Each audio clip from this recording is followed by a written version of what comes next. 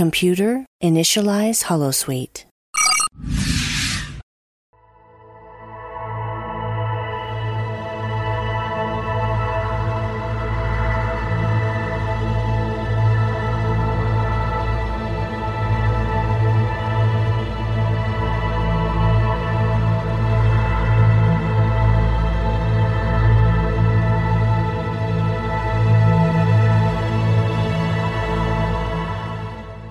Good evening and welcome to another episode of The Fire Caves, a Star Trek Deep Space Nine podcast.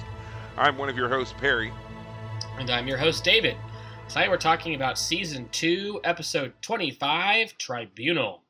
Before we continue, you can find us on Twitter, Facebook, Spotify, and Apple Podcasts as The Fire Caves, a Star Trek Deep Space Nine podcast. Absolutely, and as I say every week, you should find us and follow us and engage with us because we're a good time. And I promise you that if you join us on, especially on Twitter, you're going to enjoy it. So find us, follow us, ask questions, send comments, whatever it is, and enjoy talking about Deep Space Nine with us. Yeah.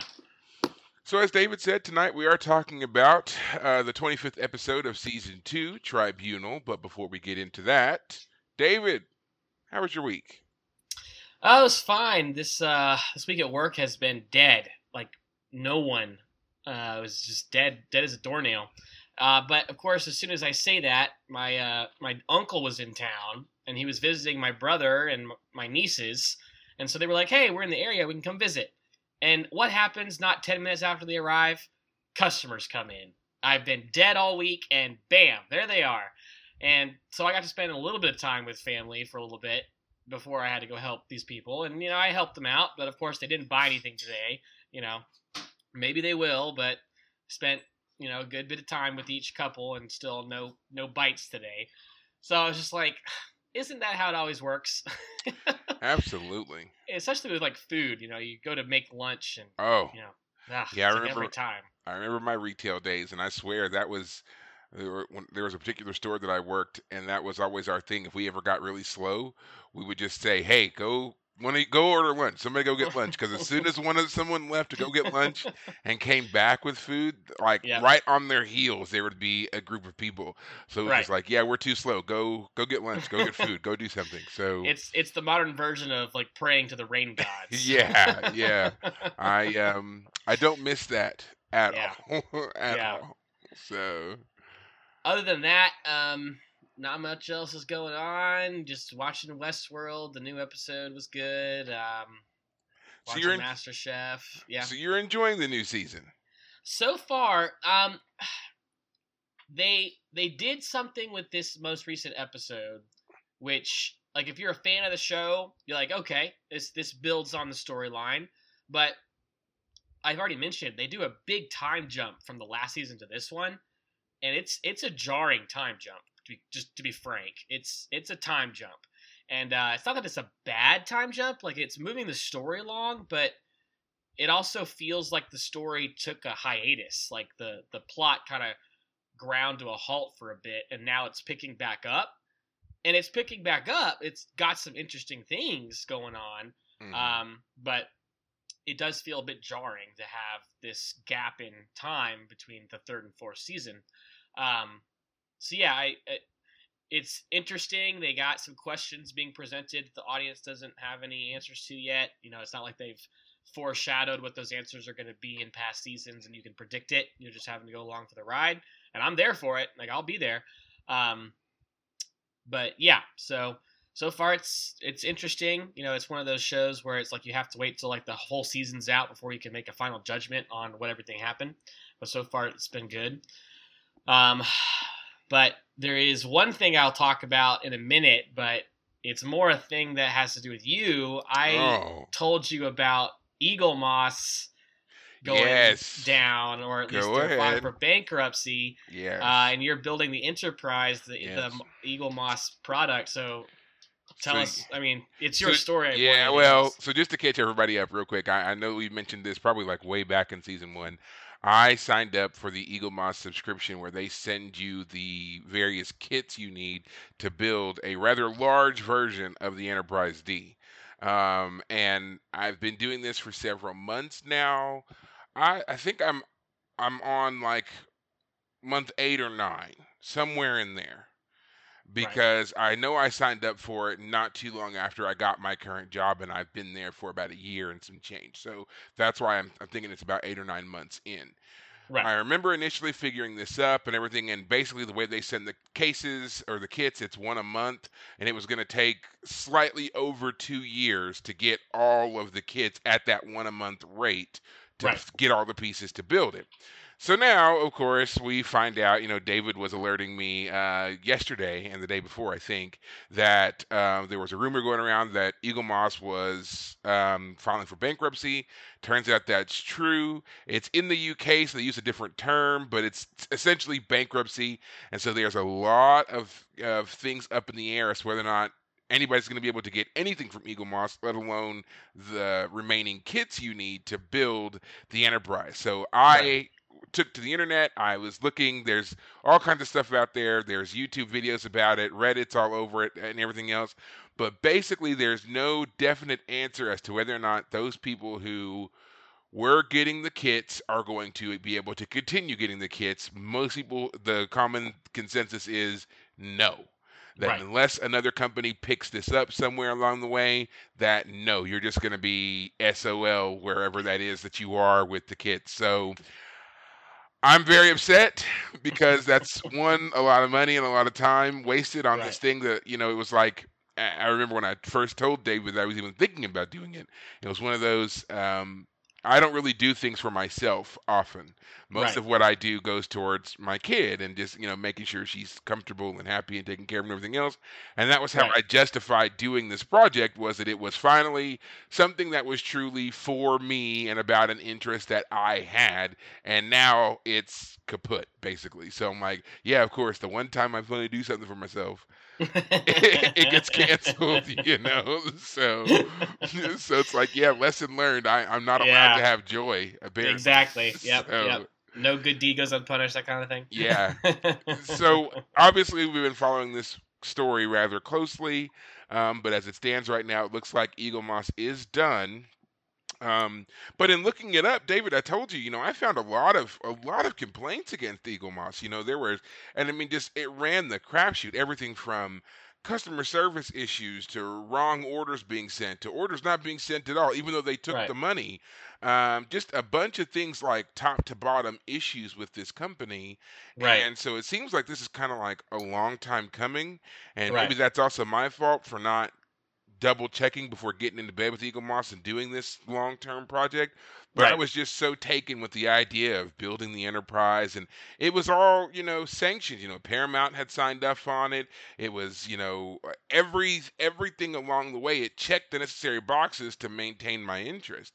But I Right. should have known, I really should have looked deeper, and I think I would have found all this stuff, and that probably would have brought me up short. So yeah, I mean, there's obviously no way for me to get any kind of refund for the kits that I have and have put Yeah. together or anything like that. So, and then we were speculating as to whether or not, we'd be able to like find the kits. I'd be able to find the kits elsewhere, but not sure if they would have produced all the kits already and were just sending them to you piecemeal, or if they Right. were just kind of making them and putting them together as you completed certain steps. Right. Seems like they were doing it more the latter than the former, because they would lose more money if they were doing it the other way. So Right. probably Yeah. just a lot of people stuck is what Yeah. that's going to be. Everyone has the first kit. Only like 2 people have the 100th kit or whatever. Right. Yeah. Yeah, because I mean, this was going on for a while. Like I didn't sign up for it the first time that they announced it. They had been doing this kind of thing for a while. So I'm sure there are people further along in the process, and there may even be some people who've already completed it. But I doubt there's anybody who, like, right now has enough to be like, oh, I've completed mine and here's extra or anything like that. Right. So it's going to be interesting to see how they pick this up. And then even if another company picks it up, are you going to be able to like just kind of transfer over and be like, this was my account number, I already had kits A through X or A through J, can I get the next ones or whatever that is? Right. No one knows. No one Yeah. knows. So Yeah. again, just kind of very disheartening. Yeah. Very disheartening. Yeah. Yeah, part of the reason I was sympathizing with you there is, I collect Transformer figures, especially the live action films, the first three. Like I've limited myself just the first three live action films. I don't do the TV show or the 1986 film. Like, I liked the original, live action Michael Bay films. Buy those, and I have a nice collection by now. And there's a set of them that transform in the second film. A group of them transform into Devastator. He's a big one. So it's like the first time you really see them all, or at least a group of them actually combine into something bigger. Usually it's just one of them trucked to robot and back and forth. Mm-hmm. And so there's a set of them. It's 8 of them, and it's been like 2 years that they announced it. They've been delivering one at a time. And the last one is supposed to be coming. Like, I've seen reviews for it online. It's available. I already have a pre-order. I'm just waiting for them to send it. I'm like, damn, I'd be so mad, like Perry, if they were like, oh, sorry, guys. You ain't getting it. The last leg of the giant robot isn't going to come. Now, I will admit that, even though I was getting these kits once a month, I was not building them every single month. Mainly because it was kind of it felt silly. I felt like I needed to get at least 3 to 4 months, and then I would build, and then I would wait another 3 to 4 months and then build again, because at one point they would just send you like my first kit was one of the nacelles. So I mean that was like really, it took me like 5 minutes to put together, snap in place, and I was done. And so then it made more sense to me to wait to get the pieces and see what locked together. But that's when I also realized they were not sending you the pieces in any particular sequence. So you couldn't just like gradually, like if I started with the nacelle, I wasn't then building down into the drive section of the Enterprise, because the next few pieces that came were like from the saucer section. So it was like nothing, it was like they were intentionally doing it so that really you had to keep your subscription going, because they were never giving you enough to like complete complete real portions, I guess I should say. So it's like if you were building a puzzle. It's not like they start in one corner and gradually move to another corner and then build the whole thing. It's like they give you a corner and then they give you a side and then they give you a middle piece and then Wow, that's messed up. You would receive several kits that were just this one corner, and then the next couple of kits you got were the center, and then the next couple of kits you got were the border pieces, and then the next couple of kits you got were this other corner, and so there's these whole big gaps that you were getting of pieces, and nothing quite linked together yet, and you're just waiting for those other bits and pieces. Part of me wonders if like it's necessary, like you got to build from the bottom up kind of situation, but it sounds like they were just I thought about that too. Thought about that too, and I was like, maybe they're doing it this way so that you can because you're gonna have to put it on a base so that you can display it and everything else. So I thought maybe they were allowing you to build it that way, but that's not it. Based upon what I have already, again, it's just all over the place. Nothing fits, and nothing is truly enough of a base to mount to anything else, especially not because I went ahead and looked it up because, of course, I've got to. And looking at the base that they would eventually be sending with it when you got to that part, the base definitely connects to the bottom portion of the star drive. So you need to have that piece, and I've not received it yet. I don't know if anybody else has, but I have not received it yet. So I was just like, a lot of pieces that I need. So kind of upset. I'm trying not to be too upset about it. Just kind of being like, lesson learned, and we talked. I mean, there's always that glimmer of hope that even if they're bankrupt, that they start it back up again in the future. It's like it's delayed, but you still get it eventually. Cross your fingers. Well, I'm gonna basically have to like box everything up and then just put it in storage and wait to see what happens, and I hope that when they do announce that they've resumed this process again, that that they will do what I'm hoping, which is I'll be able to tell them, hey, the last kit you sent me was kit H. Can you send me I and keep going from there? And hope that they're like, nope, we have to start you over. We've lost all your record and we can't do. That would really upset me if they did it that way. But we'll see what happens. In the meantime, I've got several assorted pieces together in this giant tub where I've been keeping everything. So I guess that could just go in storage now, since I won't really be needing it for the foreseeable future. And we'll just see. Yeah. Uh, The other thing I forgot to mention on my end, to just yeah. go back to me for a second, is just that we're gonna move. We've decided the Oh, apartment we're nice. in. It's gonna be a 15% rent increase. I was Yeah. okay with it on my end, to be frank. I was like, I'd be more, but okay. But my roommate was like, nah, I don't want to pay that. So we're looking for a new place, and I gotta pack up. Just like you have a tub of your enterprise, I'm gonna have to get a tub for all of my figures and safely store those. That would make me think of that. You know, store them. Oh man, I gotta move those. So, of course, the one problem with moving is they want you to, like, as soon as you file for a place, you put your you apply for a place, they want you to move in right away and start paying rent. And Hmm. our rent, our lease doesn't end till September, and it's in the middle of July. So it's like we're gonna have like this whole month and a half of like not quite knowing where the next place is going to be, because they're not going to let us pick a place just yet until it's closer for us to move in. So I was on the phone with someone today about that. But the place that we were talking about may be gone by the time they would let us move in, so they won't Yeah. let us apply for it. So we'll see. We'll see how it goes. I'm sure we'll figure it out.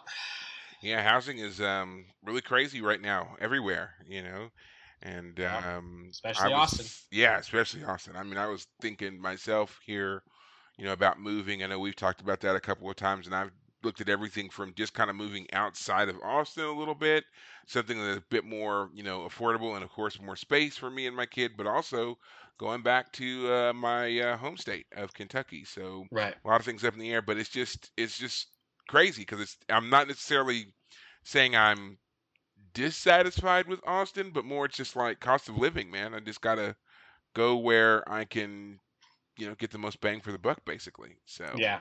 and Yeah. right now, especially with my job being work from home, and we seem to be staying this way at least for the foreseeable future. Now would be the best time to kind of like move out, find a more affordable place, and Right. be set up there and be comfortable Right. because I don't have to really go anywhere.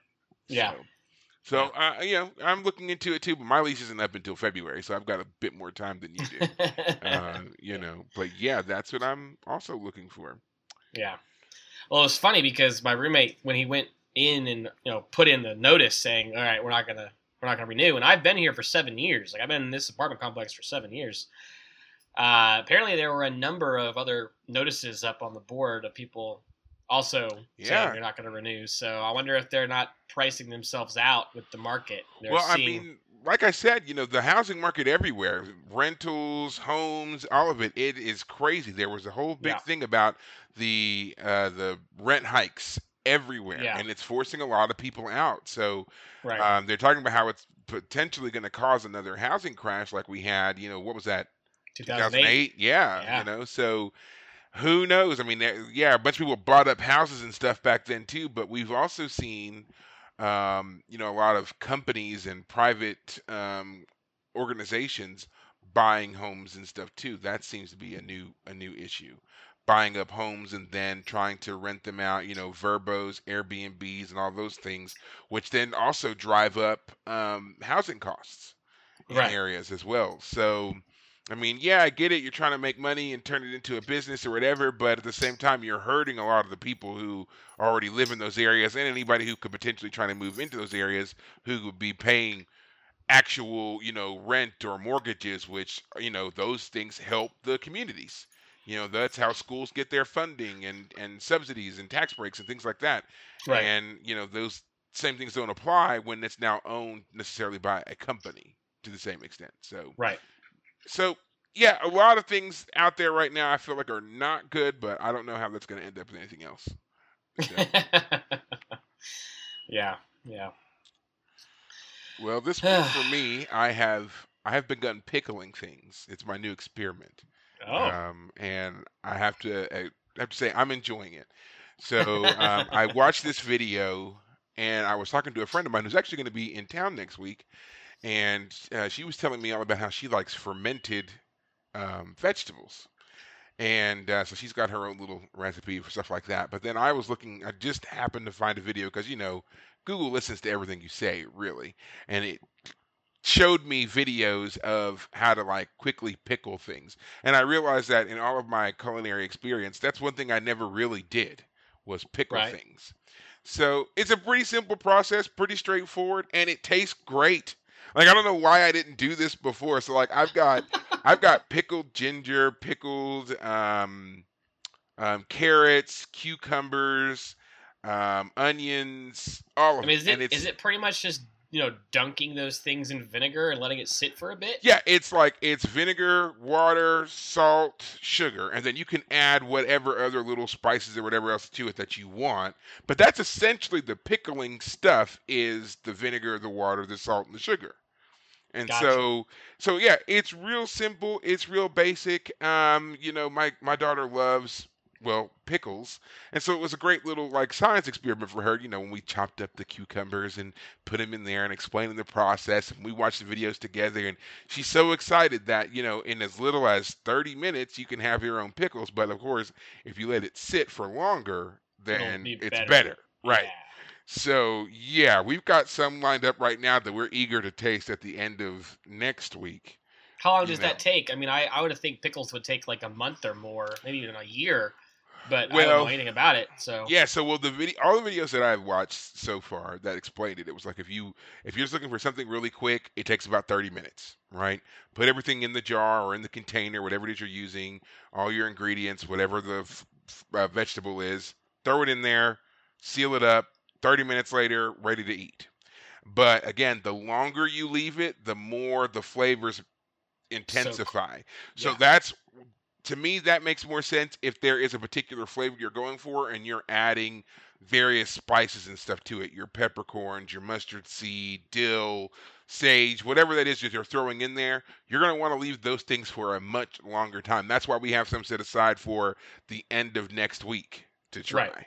And Gotcha. I want to see what that's going to be. Now, I read some stuff, and there are some people who I guess they go more the fermenting side, and they leave theirs out. All of ours are refrigerated. There will be nothing fermenting in my home. I don't want to deal with potential mishaps, smells, and also, yeah, if you don't do it right, you can get into like bacteria and stuff like that that could make you sick. So you have to really be on it for the fermenting process. And to be quite honest, I just didn't feel like I wanted to give it that kind of attention right now. Well, I imagine that fermenting, I mean, it probably would take a while, but also could be like a fire hazard too. Yeah. I mean, probably take a while, but yeah. So yeah, welcome to Star Trek: The Fire Caves, where you learn about pickling and Austin rinsing situations. So, hey, we're still in line with it because Cisco's a chef. I think he would appreciate that we talk about. I haven't seen Cisco doing much chef stuff. Mild spoiler, but there it is. Mild spoiler. That's the one I had no idea. So to wrap this up a little bit further along that little cooking rabbit hole, I was, again, for those of you who do follow on our Twitter page, recently there was a little comment in there about Strange New Worlds and how Captain Pike was cooking a lot on the show. And so somebody had posted a thing about how Star Trek was too woke and how they had feminized Christopher Pike by making him cook and do dishes all the time, right? So, like I've said before, I try to keep the Twitter stuff very Star Trek central, and we don't get into really politics or whatever. But on this one, I felt like I had to respond because, again, of my love of the character of Cisco. Yeah. So I posted a picture, and it was Cisco cooking with his son, and I said, "Quick, somebody go tell Cisco he's gay for cooking." I could just trying to imagine really quick somebody getting in Captain Cisco's face of all people and being like, "Yeah, Yeah. I think it'd be hilarious." There's also on TNG, Riker tried cooking. He was terrible. Everyone hated his food, but he tried it. He wasn't terrible. The eggs were terrible. They were bad eggs. Oh right, yeah, they weren't Earth eggs. They were other eggs. They were O1 eggs. I remember correctly. And the only person who thought they were delicious was Data. Worf. Oh, no, Worf. I'm sorry, Worf. Data didn't eat them. Worf was going on. Gobbled them up. Right. Data didn't eat them. Pulaski tried them, thought they were horrible. Geordi tried them and coughed himself out of eating anymore, and Worf consumed them eagerly. Yes. So Yeah. yes, That's right. but it got me to thinking as well. And they're on, like, it seems like all the shows have done something that shows them doing cooking, preparing food, whatever. As we just said, Riker did his bit. I know that Captain Kirk cooked in the movie, so you get to see that Yeah. in one of the movies he cooks. And I have to then, say, I mean, I love the idea of a replicator, the idea that you could just have food, but mhm. I think there really would be something missed by. I mean, I think the show even mentions that things don't taste exactly the same as the Right. original product. They do. Um, They do yeah, mention that a few times that, as close as the replicator can get to a lot of things, it's just not the same because it is the basis of the replicator is that it's reconstituted matter, that literally right, anything is then transmuted into something else. So whatever you think of that process, there is something that is either lost or gained depending on how the machine is programmed right, to give you certain things. So, exactly. yeah, the fact that you have people who still grow their own vegetables and use those in their cooking and meal preparation and things like that, yeah, I would agree. So, Right. you'll get to see more of Cisco cooking, but I just thought that was so funny when that popped up, and I was like, could you imagine? I want to see the person bold enough to say this to Cisco's face. Go ahead, see what happens. I imagine Pike. I mean, I haven't seen it obviously, but I imagine Pike is like that's part of like why he's kind of a charismatic individual. Like he is Yeah, passionate about this thing. Um, and he uses it as a yeah, tool. I mean, he does show off that he's got a lot of culinary skill, but he uses it more as a way to kind of like bring down walls with people. Instead of everybody having to yeah, stand on ceremony and protocol all the time, they're sharing meals together and they're sharing their ideas and reflecting on whatever the situation is that they're dealing with, and they're talking in a very informal manner, and that's how he generates loyalty, camaraderie, friendship with his crew, as they feel right, this connection to him because he does it. And it's not like it's always the same people that he's eating with or preparing meals for or anything like that. We've seen everything from a open party setting to them doing breakfast to, just little things like that. So it's not, I don't think that it's a big deal. I didn't really think anything of it, but when I saw that on Twitter, I laughed so hard. I was like, "Really? You Well, I you, have to you can't say, even cook now?"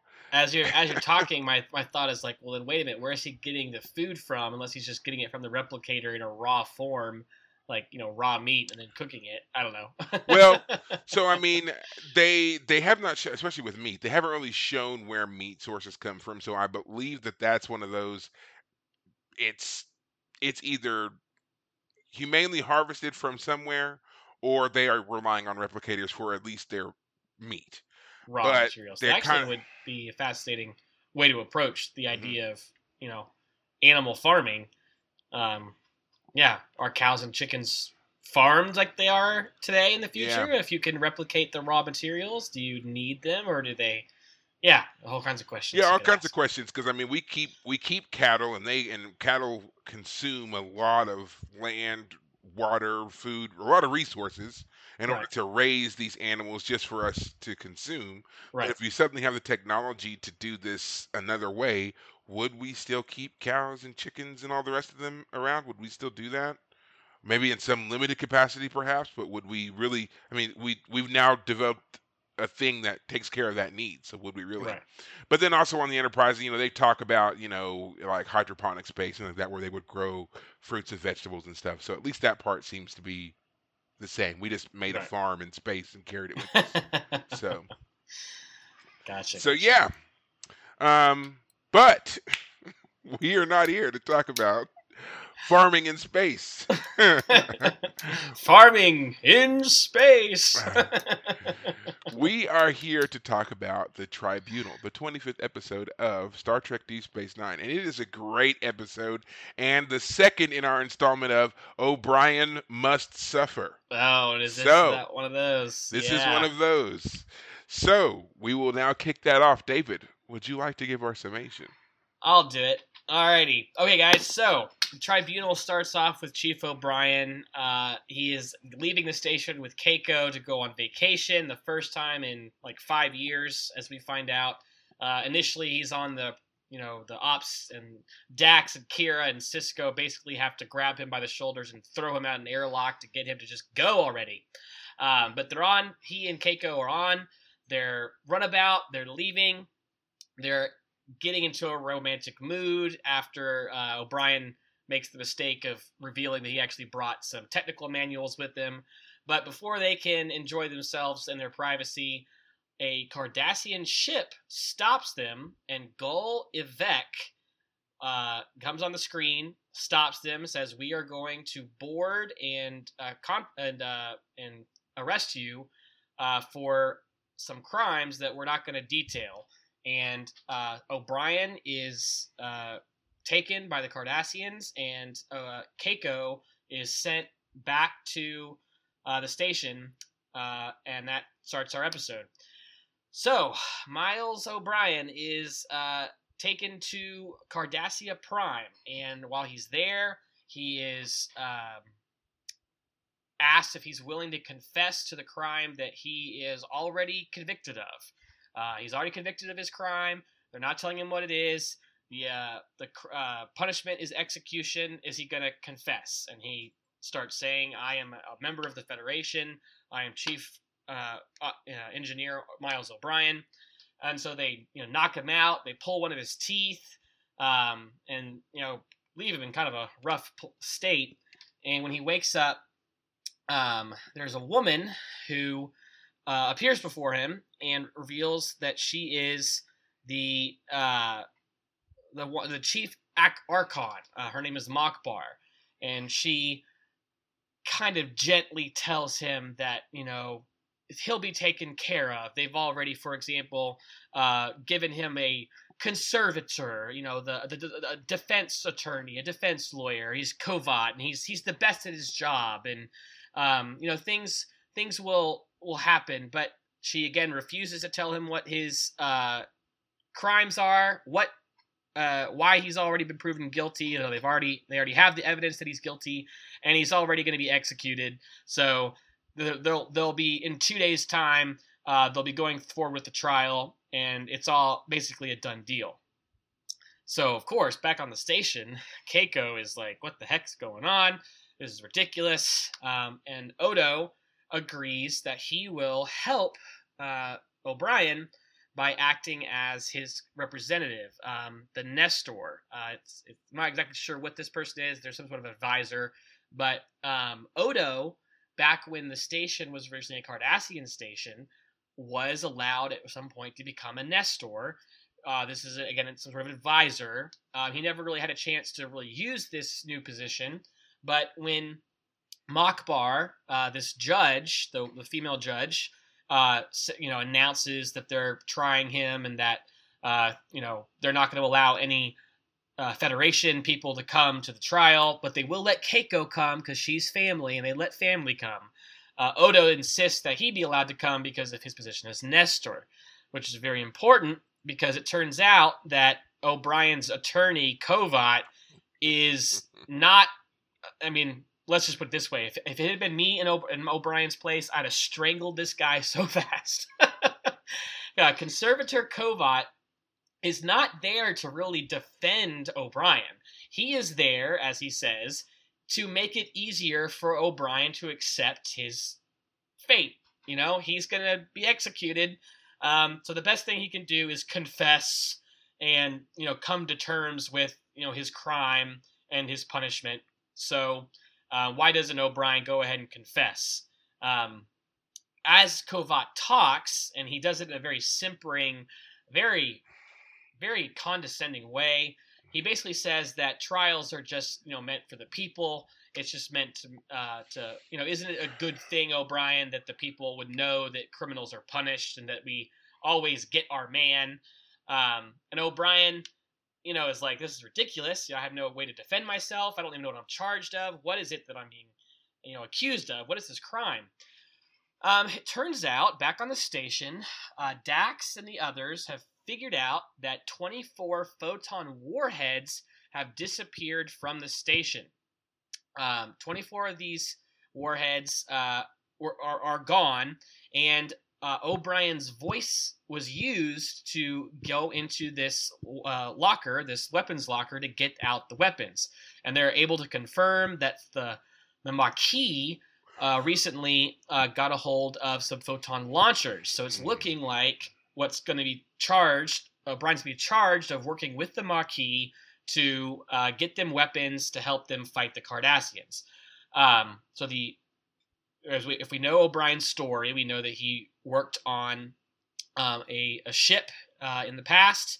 The Rutledge. He was a part of the war with Cardassia. The war in Sitlik 3. Yes. And so he has motive for having an animus against Cardassians. And so it's looking bad. Again, the voice command getting into the weapons locker. But as Dax begins looking at this recording of O'Brien going into the room, into the weapons locker, she realizes that it's a faked recording. And if we remember at the beginning of the episode, I forgot to mention this, before O'Brien left the station, he ran into an old buddy. Oh, he runs into a guy who used to work on the Rutledge with him. Raymond Boon. Mm-hmm. And when he ran into the guy and stopped, and they caught up. But after Raymond Boon left O'Brien's presence, we saw that he had recorded their conversation. And so we can, at this point, assume that Raymond Boon somehow is the one responsible for getting into this weapons locker. So now it seems that the Cardassians are going to accuse O'Brien of joining up with the Maquis in order to overcome the treaty. And so Odo, when he shows up, he tells that to O'Brien when Odo and Keiko go to Cardassia Prime. Now, Keiko can't see O'Brien, but Odo talks to him and kind of interrogates O'Brien briefly. And O'Brien is a bit upset by the interrogation. Does Odo really believe him or not? And Odo actually does believe him, and he had to play bad cop for a minute, but they actually bond. But as Dax is examining that voice file, she realizes that it's a manipulated file, so she knows that it's not O'Brien. So they're going to now present that as evidence to the Cardassians. But the problem is the Cardassians don't allow new evidence to be produced during the trial. So O'Brien is still being railroaded.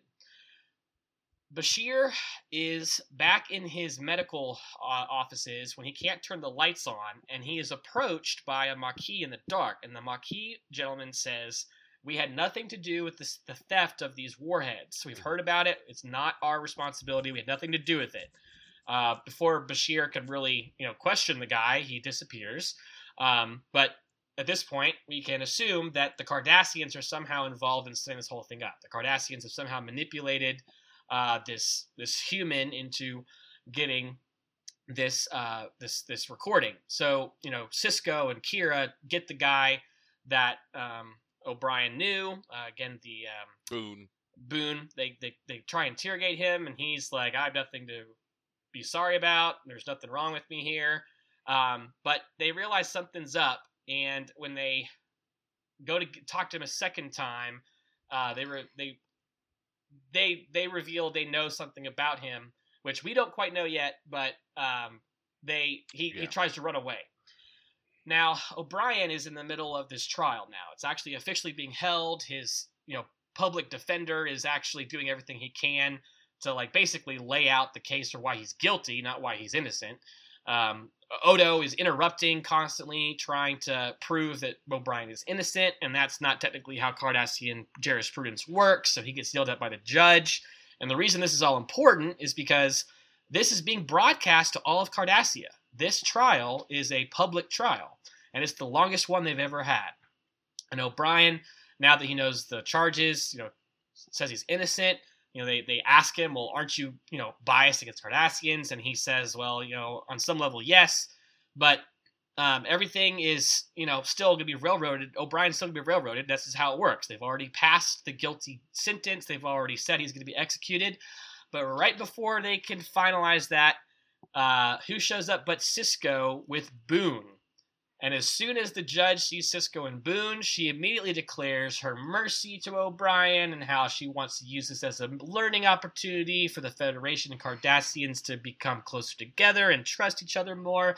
And O'Brien is free to go. And Sisko later reveals that Boon is a Cardassian who has been surgically changed to look like a human. 8 years ago, when O'Brien knew him back on Cyclic 3, the real man was probably killed, tortured to death, and the Cardassians planted one of their people, surgically altered to look like the man, in Federation, on the Rutledge ship, basically.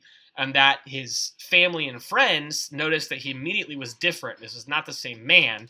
And so when they showed up with Boon there, that proved they knew what really happened, and that's why the trial was allowed to end with a quote-unquote merciful sentence for O'Brien. O'Brien was, he's repentant of his crimes, so we're going to let him go. So that's how it ends. Did I miss anything, Perry? No, you hit enough of the highlights. Yeah. You got it. Yeah. Oh, man. I was feeling for O'Brien in this one, man. I was like, right? Oh, kangaroo court, Yeah. So this episode, we get a lot here from this one, and it's one of those that, like, when you think about the long seasons that they have, this one could kind of get lost on you a little bit, considering everything that is about to immediately follow. So I'm not going to give you any spoilers on that, but things really pick up. So we kind of forget stuff like this, but this episode is actually a great callback to something that Gul Dukat said in a previous episode that we watched, in which, the Maquis was the Maquis episode, and the Maquis were, stirring up trouble in the demilitarized zone, and Gul Dukat ends up getting kidnapped and all that other kind of stuff. When Sisko goes to rescue Gul Dukat, and they bring him back to the station. If you remember in that scene when Sisko walks into the quarters that Gul Dukat has, and he's eating and everything, and he's talking about trial and punishment on Cardassia. One of the things that Gul Dukat says is that, on Cardassia, they already know the verdict before the trial ever begins, and we already know the outcome. It's always the same thing, So now this is exactly what we're seeing is happening with O'Brien. We don't know what the crime is. We're not really told until much later. Yet when we see O'Brien, he's already, as he says in the jail cell, he's already been tried, convicted, sentenced, and they're just, he says, what need do I have of a lawyer? Because they already know everything, right? Yeah. Mm-hmm. So, it was a great callback to that, because this is the first time that we're on Cardassia. We're seeing how Cardassia both looks and how it operates. And I know one thing that really stood out for me that I thought was kind of jarring was, this is a very serious matter. We're watching O'Brien be, he's on trial and all that other kind of stuff. And they had kids sitting up there watching. Like, had prime seats. There really didn't seem to be anybody else in there except for, like, the guards, the Nestor, the Archon, the counselor, and then kids. And so it's just like, wow, you've got little kids in here watching this. And I guess the counselor kind of explains that by saying, his trial is more about demonstrating the futility of going against the order of the state. And so they're trying to instill that lesson from a very young age into their children. But it's just like, how sad, how soul crushing. You're letting your kids watch this person be, railroaded like this. Yeah, it really is clear that on Cardassia, they brainwash those kids early on. This is how things are done here. There's the real thing that makes this whole thing messed up is there is no assumption of innocence before proven guilty. This whole trial is not meant to examine the evidence. Well, on some level it is, but it's supposed to examine the condemning evidence, not the exonerating evidence, but the evidence that points to guilt. We don't have a chance to compare how this goes compared to other trials. But if it's anything like this, if you're accused of anything, you're basically done for. You don't have a chance to defend yourself. You don't get a defense attorney who's there to, prove your innocence. He's there to get you to confess. He's there to make it, to pressure you into giving in.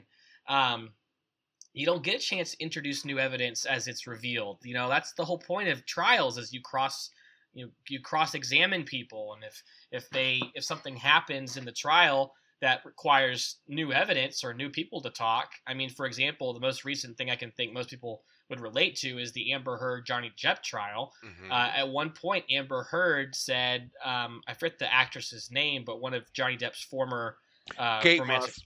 Kate Moss, there it is. She said, I remember hearing about, Kate Moss was abused by, Johnny Depp. And Johnny Depp and his team are off high-fiving each other that she brought Kate Moss up, because they were then allowed to bring Kate Moss as a witness, and she testified on Johnny's behalf. So that's a perfect example of how our jurisprudence works.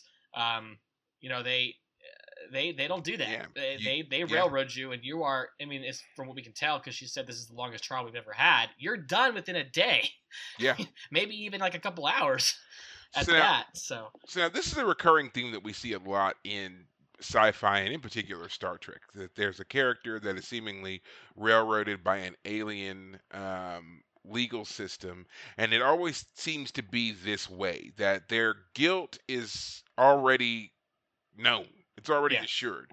And it takes a lot of maneuvering by other people before they finally get to a point of recognizing that the person is innocent, or at least can't be fully held liable for whatever it is they said they were guilty of. Right. There's not enough convicting evidence to make them actually guilty or punishable yet. Right. And so it often is, trying to show that basically our way of doing things, innocent until proven guilty instead of the other way around, is supposed to be the better, more virtuous way. Whether or not you want to agree with that, or that you agree that even happens, that's on you.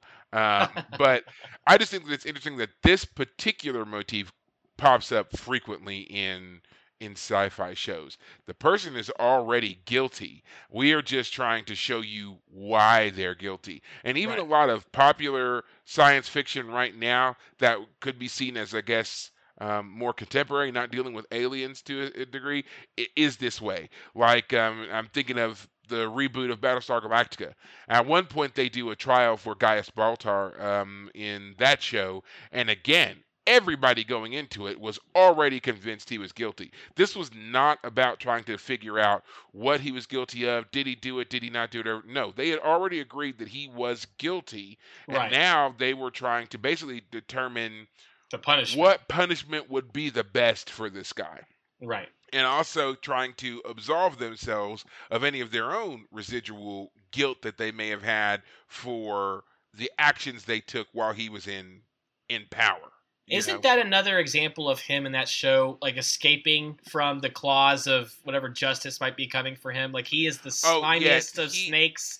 Not even snake necessarily. He's just slimy enough that anytime someone tries to grab him, he slips away. Yeah, Gaius Baltar in the reboot is definitely one of those characters that, he's just oily enough that he always slips away. And just when you think you've got him nailed down, he finds yet another way to get out of it, and then to annoy you all over again. And you're just like, oh my God, so many problems would have been solved if they just killed this guy in season 1. Well, it's always great because he always does it by reinventing himself. Yes. He is a changed man. He's like a religious figure now. Right. That's one thing I remember the most about that character. He never actually admits guilt or fault or accepts blame for anything that he does in the show. And in fact, they even comment on it at one point. They were just like, they said it was his one redeeming quality, that he just always finds a way to, again, absolve himself of his issues, and say that, or one of my favorite scenes is where it seems like he's acknowledging that he has made mistakes, but then he turns it around and says, but we're making mistakes is what makes us all human, and that makes us wonderful, and so my mistakes are divine, and it's just like all of this that goes on, right? And then it's also, these mistakes aren't my fault. It's part of the society that I was born into and the life that I had. And I did all these things to be a part of the society. So it's not really me you're mad at. It's society. And it's like, nah, man, it's you. It's definitely you. Because I mean, Yeah. plenty of other people took part in the same society and they didn't do the things that he did. But Right. again, there's just that constant, even getting to the actual trials and still it being like, we already know you're guilty. We're just going to now lay out for everybody just how heinous you really are. And then something happens. I mean, Next Generation's done it. Deep Space Nine has clearly done it. Voyager's done it. I mean, they all the Star Treks have done it so far. So in TNG, if we can examine it for a minute, I know there's the episode where Data is having to prove that he is alive, but remind me of an episode where they have to prove the Drumhead. Simon Tarsis was railroaded in that one. And it was basically they were trying to ferret out a collaborator, a traitor. And that was when Judge Admiral Aaron Satie came on board the Enterprise, and they were all already convinced that Simon Tarsis was guilty. And then it kind of leapfrogged a little bit to now Picard was guilty. And that's where she kind of makes her critical misstep, is that she moved on and attacked the man himself and went after Picard, and that was never going to fly. And that's essentially where the downfall on that goes. It was, they'd already again essentially ruined Tarsis's career, and that's what Picard talks about, is how, through this investigation, you were already convinced that this man was guilty. You just now found things to back up your statement of him being guilty, but we don't really have any proof he did anything. But because he has blood ties to a current enemy, we've now ruined him. Yeah, wasn't it that he was like part Romulan? Like yes. But it was like, it wasn't even, like... It was like quarter Romulan. Yeah, it was like his granddad was a Romulan or something. It wasn't like his mom was human and his dad was a Romulan. It was like a generation or so removed. So he... what familial ties he would have had. Was he guilty of anything? Like, was he truly guilty of anything? He wasn't guilty, but that's what Picard was saying. He wasn't actually guilty. It was just that he had talked to the guy that they later found out was the spy. He had talked to him at one point in sickbay when he'd come in to get his regular injections or whatever. And because he had talked to him and because he had the blood of a current enemy, they were like, nope, that's it. You're guilty. You did this thing. Right. And that's what Picard goes on about, and of course Satie gets booted out when it's revealed that she's lost her way here. Yeah, she kind of loses her cool at the end of that episode too. Yeah, she does. I've brought down bigger men than you, Picard, and I was like, he's still sitting there, so no, you haven't. No, you haven't. So yeah. But yeah, I mean they've done it. TNG's done it. Deep Space Nine's done it. Voyager's done it. Enterprise did it. I'm not surprised if Strange New Worlds follows suit at some point, and of course, Discovery in there as well. I mean, it's a very common one that we see come up, so I would not be surprised at all if the new shows at some point follow suit as well. Have their own version of that type of stuff. Yeah. Yeah. I'd be interested to see how they reach that point, how they get there. But it's easily a recurring thing that we see. Yeah, I have to say when that defense attorney dude, let me see if I can remember his name. Kovat. Oh my gosh, when he first came in there and was talking with O'Brien and he was all simpering and don't you want to confess? This is for the good of society. And he was like, I was sitting there watching and I was like, if I was O'Brien, I would strangle this man to death right here and now. No holds barred.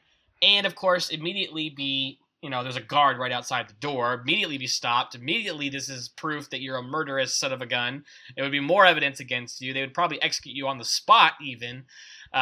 It's almost like he was sent in there to just, get O'Brien to overreact more than anything else. Mm-hmm. And I would have done it. I would have been the guy. I'd have been the guy.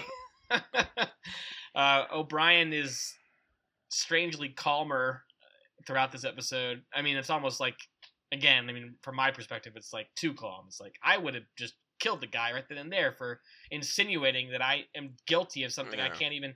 That's the thing that Golovec does when he is being first arrested. Golovec says, we're going to tell you what you're guilty of later. Do you want to confess? He says, I don't know what I'm confessing to, so you have information then. No, I don't know what I'm confessing to, so you deny the charges. I don't know what I'm confessing to. Right. But I mean, O'Brien also gives a very nice speech later on, which is kind of highlighting why perhaps he was so calm. He talks about his dedication to Starfleet and to the Federation, and that he took his oath and he takes it very seriously, and he wants to be this person who is, you know, he kind of lives that ideal. So to me, that would explain why he was in the face of such overwhelming adversity, why he was still so calm and so proud, because he was exemplifying the life and the characteristics of the man that he wanted to be as a person, a part of Starfleet. Right. Not giving in to the fear, not letting them get the best of him, always showing that he is, rising to meet the challenge and not cowering away. So that was also a really great scene. I really enjoyed watching that. We don't really get to see much of Miles O'Brien like that in these first few seasons. So, and of course, coming from Next Generation, where you've got Patrick Stewart, who delivers such speeches often and with such power and Yeah. dynamic. Right. You, Charisma. yeah, you kind of forget that there were a lot of great actors on that show, because he's so overpowering sometimes, and in a good way. I'm not trying to say like he was like a screen hog or anything like that. I think that Right. I think Patrick Stewart is a great, fine actor, but Right. then we get to see something like this from Miles O'Brien's character, or for Miles O'Brien, the character, and it's Right. just like, man, he was on that show off and on for 7 seasons, and we never really got to see stuff like this with Right. him. And so it's great to see here, and I think that the whole thing plays out very well. Even once again, Odo doing a great job in this scene for the little bit that he's in it to help Right. kind of set O'Brien up, and then also kind of end the scene with him as well. Um, Odo I thought he was perfect in that scene too. I thought that he Yes. delivers his little bit, and it almost felt like there was a little bit more emotion there than what was supposed to be, but it worked for me. I don't know about you, but like I ended up watching this one again today, and that part really caught me because I don't think I ever really paid attention to it before, and catching The it now. the Odo O'Brien talk in the Yes, cell. Yeah. yes. Yeah. Yeah. And when he tells him, he's like, yeah, being accused of a crime is not a disgrace. Like that whole Yes. thing, that whole How bit many? was great. Yeah. So Great. many historical figures throughout history have been here, just like you. Yeah. You're amongst great men. Not every one of them was a martyr. Yeah. And he was saying, not all of them were martyrs and not all of them died, but some were just innocent men. And like I remember listening to it, and I just kind of stopped for a second and was trying to think, like, yeah, how many times have innocent people been put to death, by just holding to their convictions, right? How Yes. many people have, been sacrificed for justice, freedom, fairness, liberty, Right. like all of these things. And, you know, now we see this here once again, even in the future, and the as way that Odo seemed to be so moved by it. I don't know. Like I just thought that was the great like cap to that scene, because Yeah, you're we totally right. know. I mean, we know so much about how Odo views justice, and for Yes. him to like be so moved by O'Brien and knowing that he's an innocent man, that just it really worked for me. Like again, O'Brien was Yeah. great, hands down. He delivered that speech so well, and it almost seemed like yeah, it caught Renee off guard Yeah. a little bit, and he got into it a little bit more than he should have. And I loved it. I thought they were Yeah. great. That was a fantastic scene for this episode. Yeah. I have to say, you might ask this question later. Who's the standout? O'Brien is the main character, but Odo is the one who, yeah, gives us that scene. He's the one who, when O'Brien's in the trial, he's the one who says, "How else am I supposed to produce evidence?" He's the one who's having to fight Yeah, for an innocent man. There's nothing that Odo is sacrificing. There's nothing he would lose if he just walked away. right. Odo is actually going into the lion's den, quite literally in a sense, by even being there at the trial and antagonizing the judge. So yeah, Odo is part of the standout in this episode. He's great, and I know why he's your favorite character because of stuff like this. Oh yeah, yeah, hands down. Like I mean, as much as I love and Cisco's always going to be up there, don't get me wrong, but Odo consistently delivers. And I think that's what we've already established so far, just in these 2 seasons that we've done so far. But he just consistently delivers. Renee Auberjonois did such a great job with this character. And again, just little things like this, the way that he can go from completely dominating the scene to being like here, kind of like the end cap on the scene. Right. And it adds so much more to it. And to watch the two of them when they were sitting next to each other in the cell and kind of sharing that moment of kind of a mutual respect in despair. You Right. know, I loved it. I think I actually rewound it and watched that scene again because I Right. was just like, it just caught me completely off guard. Like as many times as I've seen this episode, watching them in that moment, I had a new appreciation for both of them. Yeah. So Yeah. It was probably the best scene in the whole episode. yeah, Um, I did like the other actors, like the woman who's the judge and the defense attorney guy. Again, the names are not in front of me at the moment, but yeah, they did a great job. Conservator Kovat. They did a great job of presenting this twisted version of a justice system. Of again, if your defense attorney isn't working on your behalf, but is actually a member of the prosecution on some level, yeah.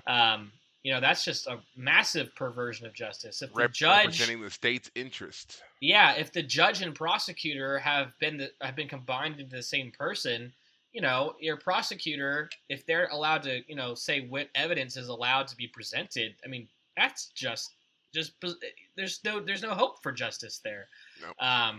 Yeah, so they did a great job of helping present that again when the judge lady, the Akron, I believe is what she is. Mm-hmm. Like when she first shows up to O'Brien, she comes off as nice, like, "Oh, I'm so sorry you haven't been treated well. I told them that to treat you well." I think she like brings some clothes or something. Like she comes off as like a sympathetic figure at first, and then it turns out she is the face. She is the one prosecuting him. She's the one sending him to his death. You were saying it right. She's the face. She's the face of the Cardassian justice system. She is who we know. That's she's that's her. That's her whole role. And Right. I think that she does a lot to play up her that reptilian Cardassianness that we've seen a little bit more in Garrick. That kind of more nefarious slinking in the background. She's nice in O'Brien's face, but then as soon as we see her interacting with Cisco on the big view screen, she's tough, she's sharp, she's unforgiving, and then of course she's the same when we get into the courtroom and she's way up high on her little perch and she's glaring down. And everything they did in those scenes with her was always with that kind of reverence. You're looking up at her. She's always looking down on you. It's very hawkish, very harsh and austere, Yes. Even on the view screen when they showed her, the lighting behind her is dark. Her face is illuminated from the bottom up. Right. So she looks very menacing.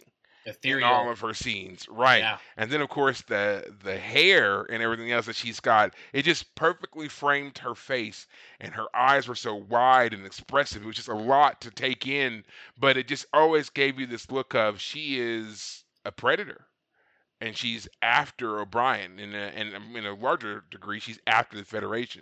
They're trying to put a black mark out there on the Federation because this is going to potentially give them something else later on. That was kind of the whole thing with the involvement of the Maquis, and Golovic lays that out too, that this is a problem in the demilitarized zone, and these are Federation citizens who are causing this problem, and since the Federation won't handle it, and we have to. If they're arming themselves like this, it's only a matter of time. We have to go in and stop this, So a lot of stuff with that. I'm glad you brought up Golovic there too, because when he is at the trial, he is questioned, cross-examined by Odo about where does this evidence you're presenting about, where you got the information about the warheads and all that. How did you come to know about all this? And he says that's classified information. well, okay, we need you to prove that you didn't just make this up, that you didn't just, fabricate this evidence. Again, in a real trial, if the jury needs to be escorted out for a time so that the judge and the prosecutor can and the defense attorney can discuss evidence, determine if it's valid evidence, determine if it should be submitted. That is part of the process, in fact. Before a jury is ever called, one of the first things they do is they have to present the evidence like a grand jury, and the grand jury has to usually indict in most cases. So you have to prove that your evidence is valid before you even get a chance to actually have a full trial. And so for him to be like, I'm not going to tell you, I don't have to tell you. In fact, this is dangerous classified information. Oh, isn't it too bad we're broadcasting this to all of Cardassia? It's like, I can't share this information. It's too sensitive. Yeah. It's like every element of justice in the Cardassian system is absolutely perverted. Mm-hmm. And it's a miracle O'Brien survives. I mean, and he wouldn't have had they not captured Boon. Like, if you think about it, that's the major failing of this. If you're to go with the whole in-universe, plot here. Yeah. Boon did what he was supposed to do. He got O'Brien implicated. He got the weapons, onto the ship in order for, again, O'Brien to be arrested and so forth. Right. Why did he stay on the station? He should have immediately, the very next ship. He should have been on the very next ship, but even after they first arrest him on the station and interrogate him, and he's like, I got nothing to hide, they get him again later. It's another scene where they go back and get him again. He should have been long gone twice over. Right. He gave them two different opportunities to arrest him and to find him. I mean, if for whatever reason, if he had to stay on the station, right? The station's huge. There's plenty of areas he could have hidden himself in before they would have been able to catch up to him in time to save O'Brien. I mean, if he still needed to just stay on the station, I mean, again, he could have hidden himself. O'Brien would have been executed, presumably, and they would have found Boon maybe 2 days later, a week later, or whatever, hiding in one of the, crawl spaces or something. And I mean, it would have been way, too little too late, but still, he could have made it way more difficult. But they found him twice. Yeah. Twice. Yeah. So it doesn't sound like he, really knew what to do with himself. And maybe after 8 years of undercover work, he was ready to just be done. Yeah, and he probably thought that this was going to be a way for him to go back home, like find a way to go back to Cardassia, you know. But yeah, he didn't anticipate them, I guess, getting to him quite so quickly. But whatever the thing was, Boon was dumb for not leaving, leaving. So I didn't really buy that as a clever little plot device there. They didn't do a good job on selling that one to me. He didn't leave. Like, again, I'm just like, you just implicated the man in a very serious crime. There was no high-tense situation where a tractor beam had to grab a ship, or they had to send a runabout out, or Enterprise, we need you to come save us from this situation. Like, nothing. There was nothing. No chase, no hiding, going through the wormhole, hiding behind the moon. There should have been some of that. Yeah. For a covert spy who's been at large for 8 years, this man had no backup plan once he sprung his trap for O'Brien. Yeah, worst spy ever. It's actually a pretty brilliant plan otherwise than that, too. The idea of recording O'Brien's voice, getting in there, stealing some sensitive materials, and, until Dax, examined the voice evidence, the voice recording, I mean, it doesn't seem like it took her very long to figure out what was going on, but, again, if you have a justice system that railroads you before counter evidence can be produced, the Cardassians, on the face of it, had a tight case. He's already has motivation against Cardassians. He's in a position to get the weapons. They have evidence that he did it, even though it was faked. And they caught him with the evidence itself. Yeah, they had a pretty good case to start off. If Dax and the others hadn't moved quickly, and if Knucklehead hadn't left the station, or if he had left the station, things would have worked out in Cardassian's favor. So I wonder if this is yet another issue of Cardassian jurisprudence and order, as they touted multiple times throughout the episode, running afoul of their own arrogance. because they came up with a great plan, but they really failed in the execution of it. Because it was just like they thought everybody else was, I guess, just too stupid to pay attention to everything else. Like Yeah. they didn't secure Boon away. Like that's a major failing here. Yeah. They the voice print, which was the first clue that something else was going on here, was easily found out.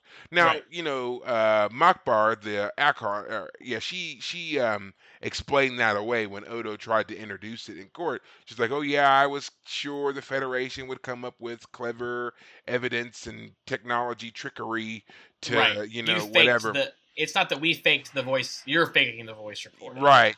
She kind of cast her down.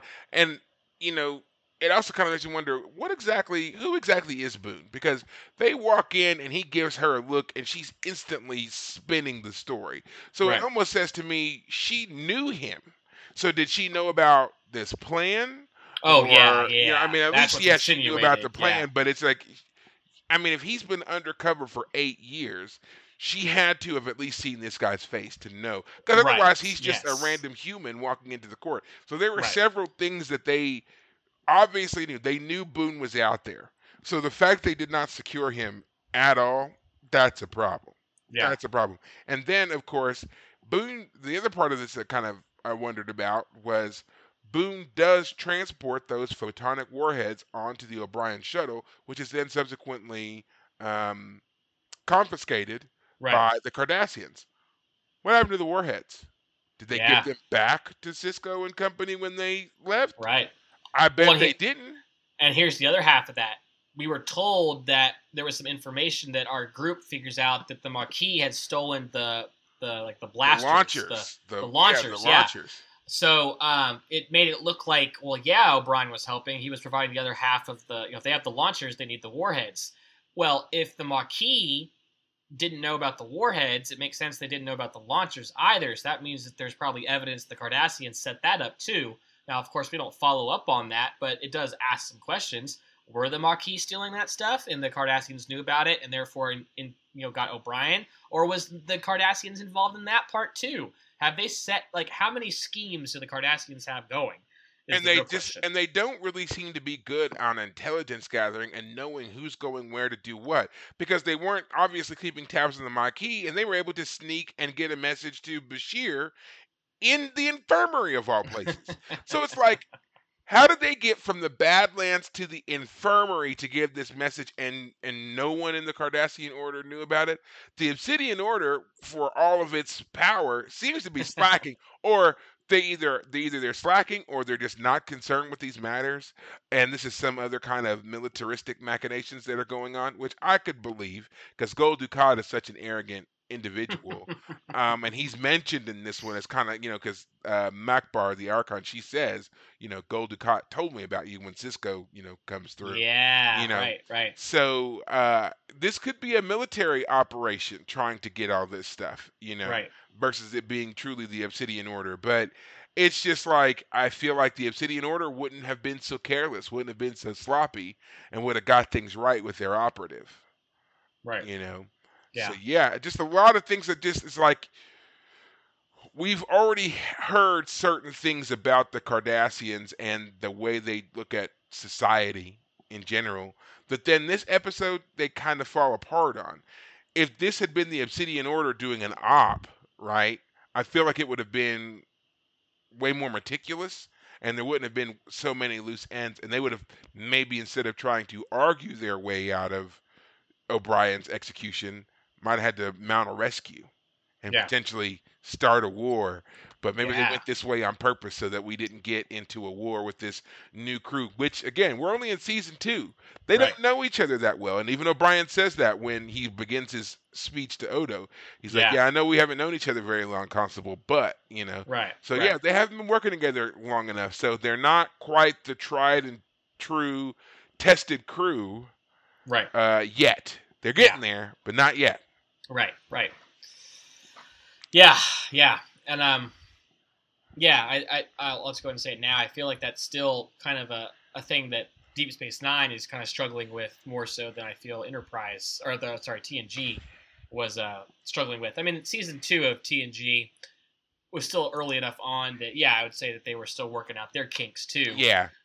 But it works easier on the TNG show on these or on there because they're going on away missions. They are all working on the bridge. They're all part of the Federation. Yeah. Whereas our crew is half A Bajoran. hodgepodge. Yeah. Yeah. Quark, who's just there to serve bar, and you got Cisco, who has a kid. Yeah, there's a hodgepodge that makes for an interesting and different show, but it doesn't gel in the same cohesive way that they haven't found that yet. Because I mean, again, with the TNG crew, they all knew their positions, and there was no question of authority. There was no multiple legal systems to have to work in. Picard was it. He was the top. And then they worked down from there. Right. And regardless of other personal relationships, they knew professionally where they stood, and that was kind of their basis for doing things. And season 2 of Next Generation is my favorite season, and watching them have those moments where they're kind of getting those more personal bits, but those personal things work so well because it's also they're personal, but within those parameters of their particular roles as chief medical officer, first officer, engineer, so forth and so on. Here on Next Generation, we have been kind of all over the place. We've been on Bajor more times than we can count, and we've seen everything from various political upheavals to fighting mythical monsters to now the new Kai. I mean, that's a wide spectrum if you think about it that we've covered in just 2 seasons. We've got this Trill who's dealing with multiple lifetimes and never really seems to know what the hell she's going through at any moment or at any point of the time. Neither is the show. Right. Cisco is doing everything from trying to raise his kid to battling PTSD to falling in love. I mean, he's also all over the place at this point in the story. So that seems to be the thought process behind this show. They have started really big with these characters, and now they're slowly starting to narrow their focus. Things are getting resolved here and there, and we're getting kind of into what these characters are really about. I think we've kind of nailed it with Kira at this point, and now we're starting to see it with other characters. So that's another reason why I really appreciate this episode with O'Brien and with Odo, because we get to see another side of both of them. Another way that Odo appreciates justice, another way in which O'Brien views himself not just as a Starfleet officer, but as a man. So great stuff. Yeah, this was a good one. I would say this is an episode that, again, if the Cardassians are our kind of, background villainous antagonistic group, they come in every now and then, but this is the first time I can really think of where they as a society, not just Gul Dukat, not just Garrick or Inabrantane. Yeah, it's not like one specific Cardassian was playing some shenanigans. No, this was the Cardassians themselves. We went to Cardassia Prime this episode for the first time, so we really got to see into the Cardassian society. We got to really notice that they seemed as a society to be bent on kind of devious, underhanded ways of doing things. The real question, of course, I feel like the Romulans are always shown to be conniving, and then we saw that one episode where it's Spock trying to make changes there, and we had like an underground group of Romulans who are trying to make change, but they couldn't. They were too small, and the one senator who seemed to be supporting them was actually a double agent. He was actually trying to capture Spock or something like that. So this is another episode where I feel like I question like how much is this Cardassian society that's broken? The people in charge are broken. How many of the people have like an underground? I mean, we've seen underground resistance fighters. That there's that one Cardassian woman with her students that Quark loved once upon a time. She was part of an underground, but that was still seemingly an aberration. Not like the society is pretty set in its ways. Be curious to examine that more. I don't know if we ever will, but we'll get there with some of the other ones, and I will also just touch real quickly on that whole Vulcan Romulan thing. Don't give up hope. You said it failed. I'm just gonna let you mild spoiler for another Trek show we're not gonna name, but Don't say it failed. If there's one thing you should know, Discovery in the year 2945. Yeah. all I'm saying is, as far as we know, Spock has never failed. That's all I'm going to say. Ah. Spock has never failed. Well, So he does have a long life to make use of his abilities. So. exactly. Yeah. Well, so we have talked already. We've said it. What was the best scene? What do you feel would be something that we really didn't need in this episode? Fell flat or otherwise was just unnecessary? I don't think there was anything of that kind. In fact, there was one thing I really loved about this episode was the beginning. Keiko O'Brien, Rosalind Chow as Keiko. She was lovely this episode. Their romantic kissing, like, oh, the seat won't lean back. Well, you're an engineer. You can make it work.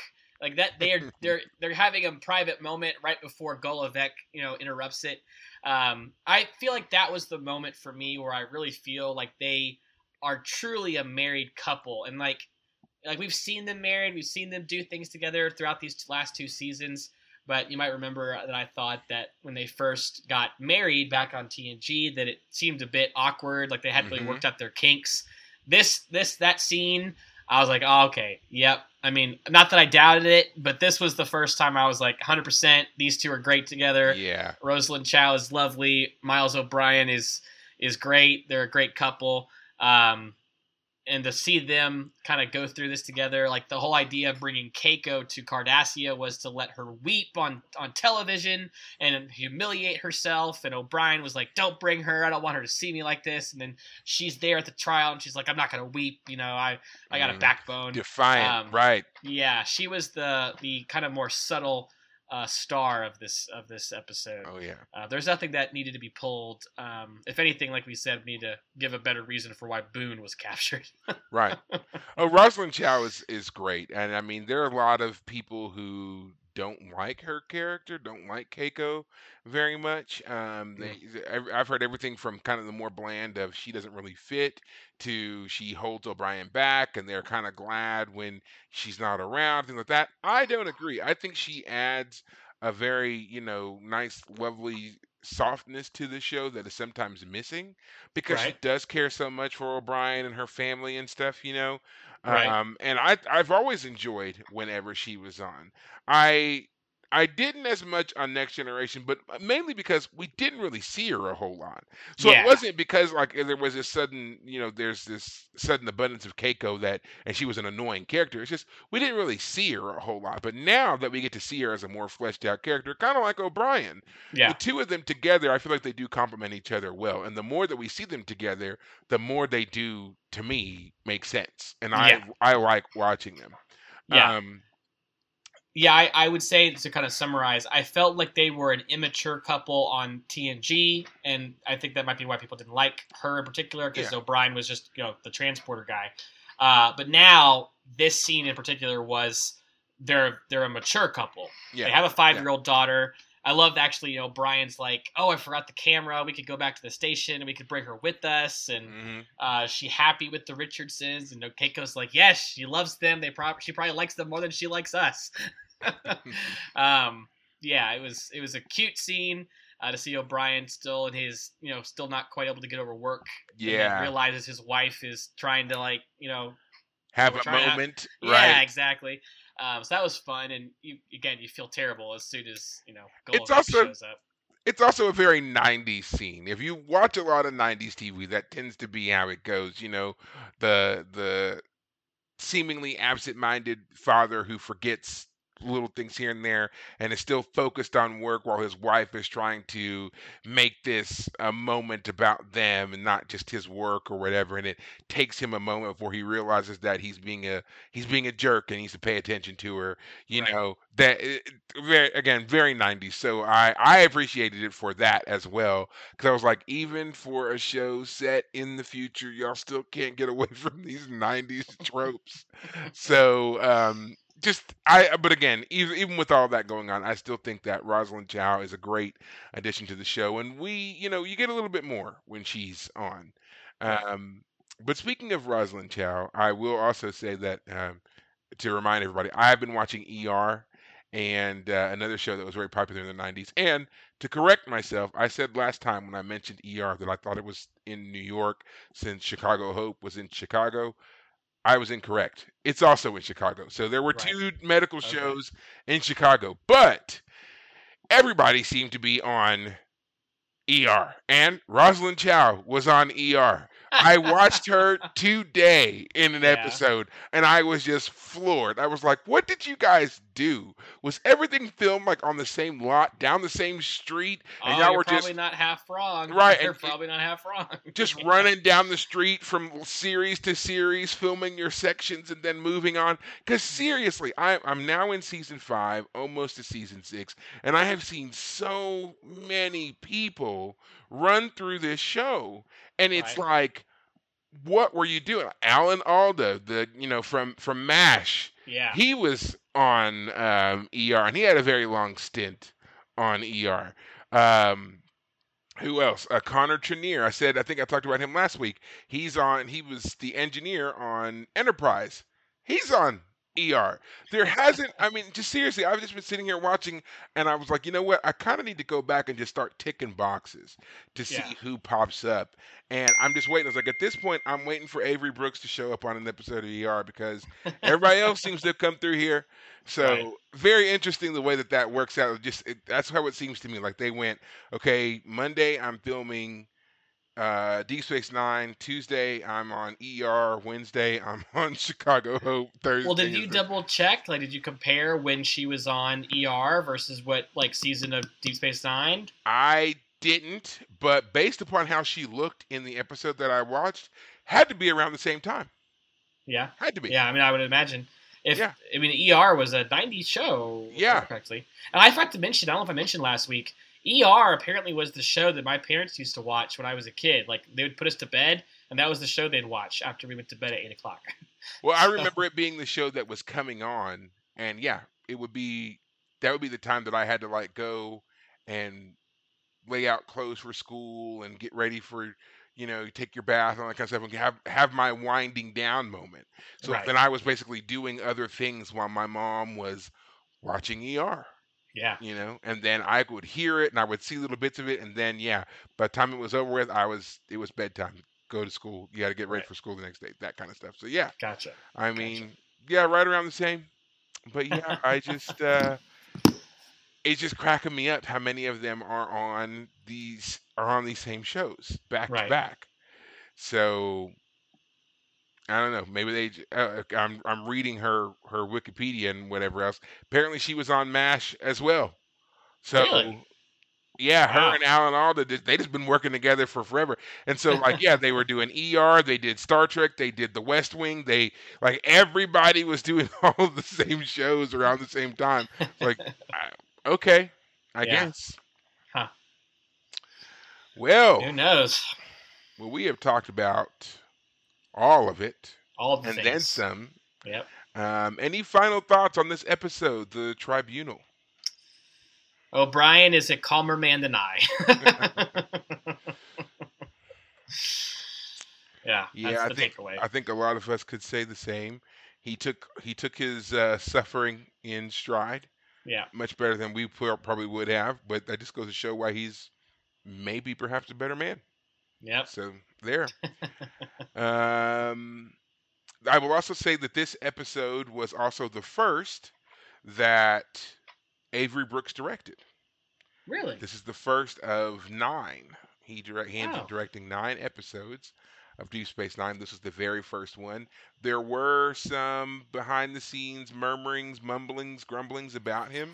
Apparently, his directing style was kind of hard for some people um, Take. to understand. There's a story that his assistant director talked about, in which he met with Cisco or Avery Brooks in the Quark's bar set. They weren't using the set at the time, so it was really dark, and he kind of walked in, and Avery Brooks is standing there in the shadows, you know, and he said something to the effect of, I need you to give me what I need. And the guy was like, well, I need you to tell me what that is that you need. You don't really say anything. You're very closed off. And Brooks counters with, I see you don't understand my sense of humor. And the guy says, with all due respect, sir, I don't think you have one. So, but apparently that was enough that like got them to actually start communicating more and working together, and it worked out better for them after that. Yeah. But that was kind of the recurring theme, was that Avery Brooks is a bit more eccentric, to say the least, than some others that they had to work with. But once you kind of got used to him, apparently things flowed. Yeah, there's better. Always that getting new coworkers challenge. Yeah. Man, we have talked about all the things tonight. Yeah. So just want to throw that little tidbit in there. And as a final tidbit, I did get the chance while I was talking about all that to look it up.